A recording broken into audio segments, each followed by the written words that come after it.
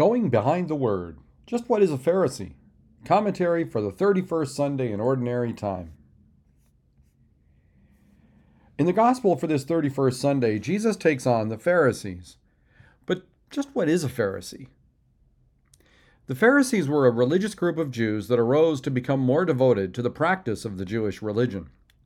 Unlike the Sadducees, who came from the priestly class, the Pharisees were lay people. The Pharisees probably had their beginning during the Exile, when sacrificial worship was no longer possible due to the destruction of the temple. The Pharisees were more a part of what we might call a rabbinic tradition, where people were taught and reflected on the law, or the Torah.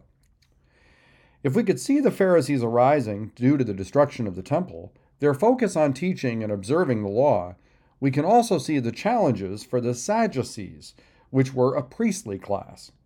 By the time the Gospels came around, we see instances where the two groups were linked, as the temple had been rebuilt. The Pharisees were a mix of a political and a social group. Like many organizations, there was a scale which described the group. At the time of Jesus, there were some who were largely unconcerned with the political state, believing they were left free to zealously practice and live out their Jewish faith. At the other extreme were those who believed that only if all of society zealously practiced the law would their lives become truly free.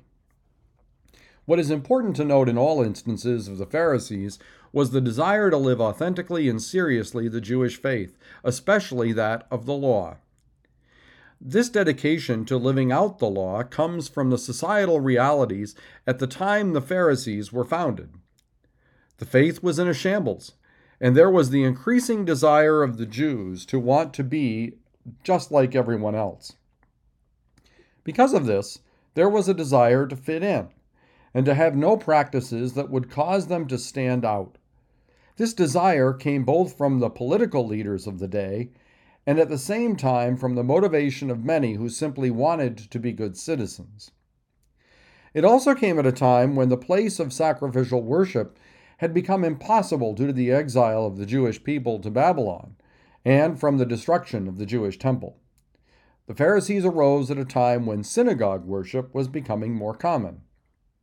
Another aspect of the religion and thought of the Pharisees was the increase in a belief in a spiritual world. The Pharisees accepted the existence of angels and spirits. They believed in a resurrection of the dead. The Sadducees rejected these concepts because they only held that the Torah, or the first 5 books of the Old Testament, were divinely inspired.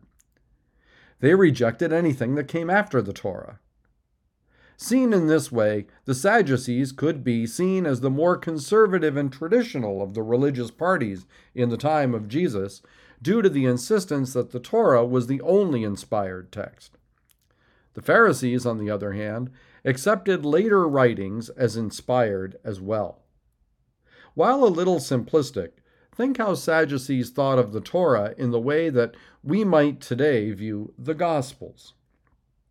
Both groups, though, would have considered the goal to live a more serious and authentic faith. It was the case there was a need for those Jews in the time of Jesus to think about what it meant to be Jewish. Both groups also saw value in the emphasis on returning to a more serious and authentic expression of Jesus. And much of the time, both groups found themselves having difficulty with Jesus and his teachings. Sadducees and temple worship. The Sadducees were known for the desire to preserve temple worship. They viewed themselves as those whose task it was to preserve tradition.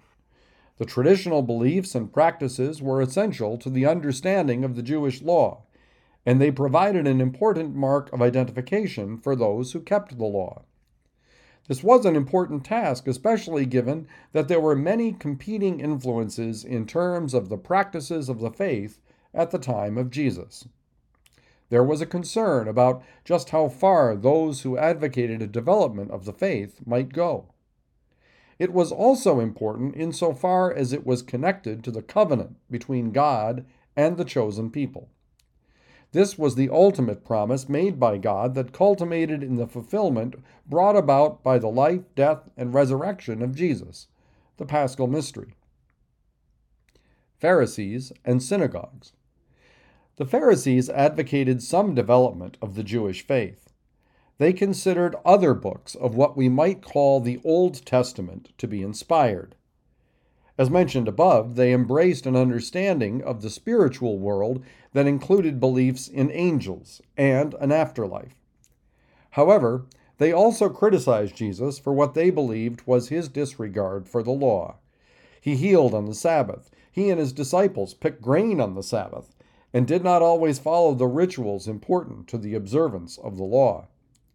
The Pharisees did, however, provide an understanding of worshiping God that moved from the temple into synagogues or even homes.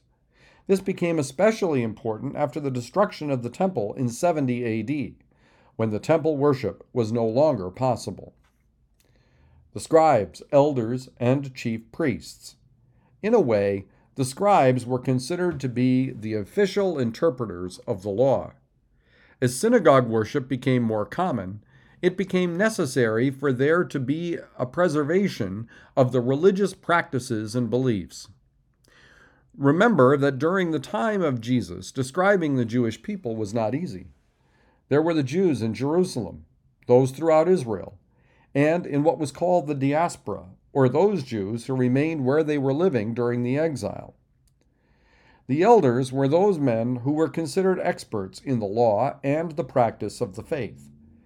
They held authority in the community, and as we encounter them in the Gospels, they opposed Jesus, perhaps most especially because of the concern that his interpretations of Judaism might cause the weakening of Judaism, or the leading of people away from Judaism altogether. Their existence can be seen all the way back to the time of Moses. Looking at the Old Testament, the role of priest was limited to the tribe of Levi. Aaron was a priest and would be considered the original chief priest. In the time of Jesus, the chief priests were probably those who kept the day-to-day affairs of the temple going, and were in service to the high priest, the one who was, as the name implies, the leader. Conclusions. In thinking about the Pharisees, life is really kind of a mixed bag. They were zealous about the faith, and they were serious in following Yahweh. At the same time, they could be selective with the laws they emphasized, and they were fond of the privileges they enjoyed. They do serve to help us to see that the teaching of Jesus was radical indeed, and his role as the Messiah was different than what was expected. It was not too much of a stretch to see that Jesus' interpretation of the law could be viewed as a radical departure from tradition. The challenges of the Pharisees concerned losing their way. While on the one hand they were serious about keeping the law, it could also be said they were a little selective about which aspects of the law were important to keep. They also became influential in helping the Romans to keep the peace in their most troublesome province. The desire for independence and self-rule caused a state of some tension. The Pharisees and other religious leaders formed an uneasy partnership with the Romans. Teachers like Jesus caused the potential for unrest. So opposing teachers like Jesus was important.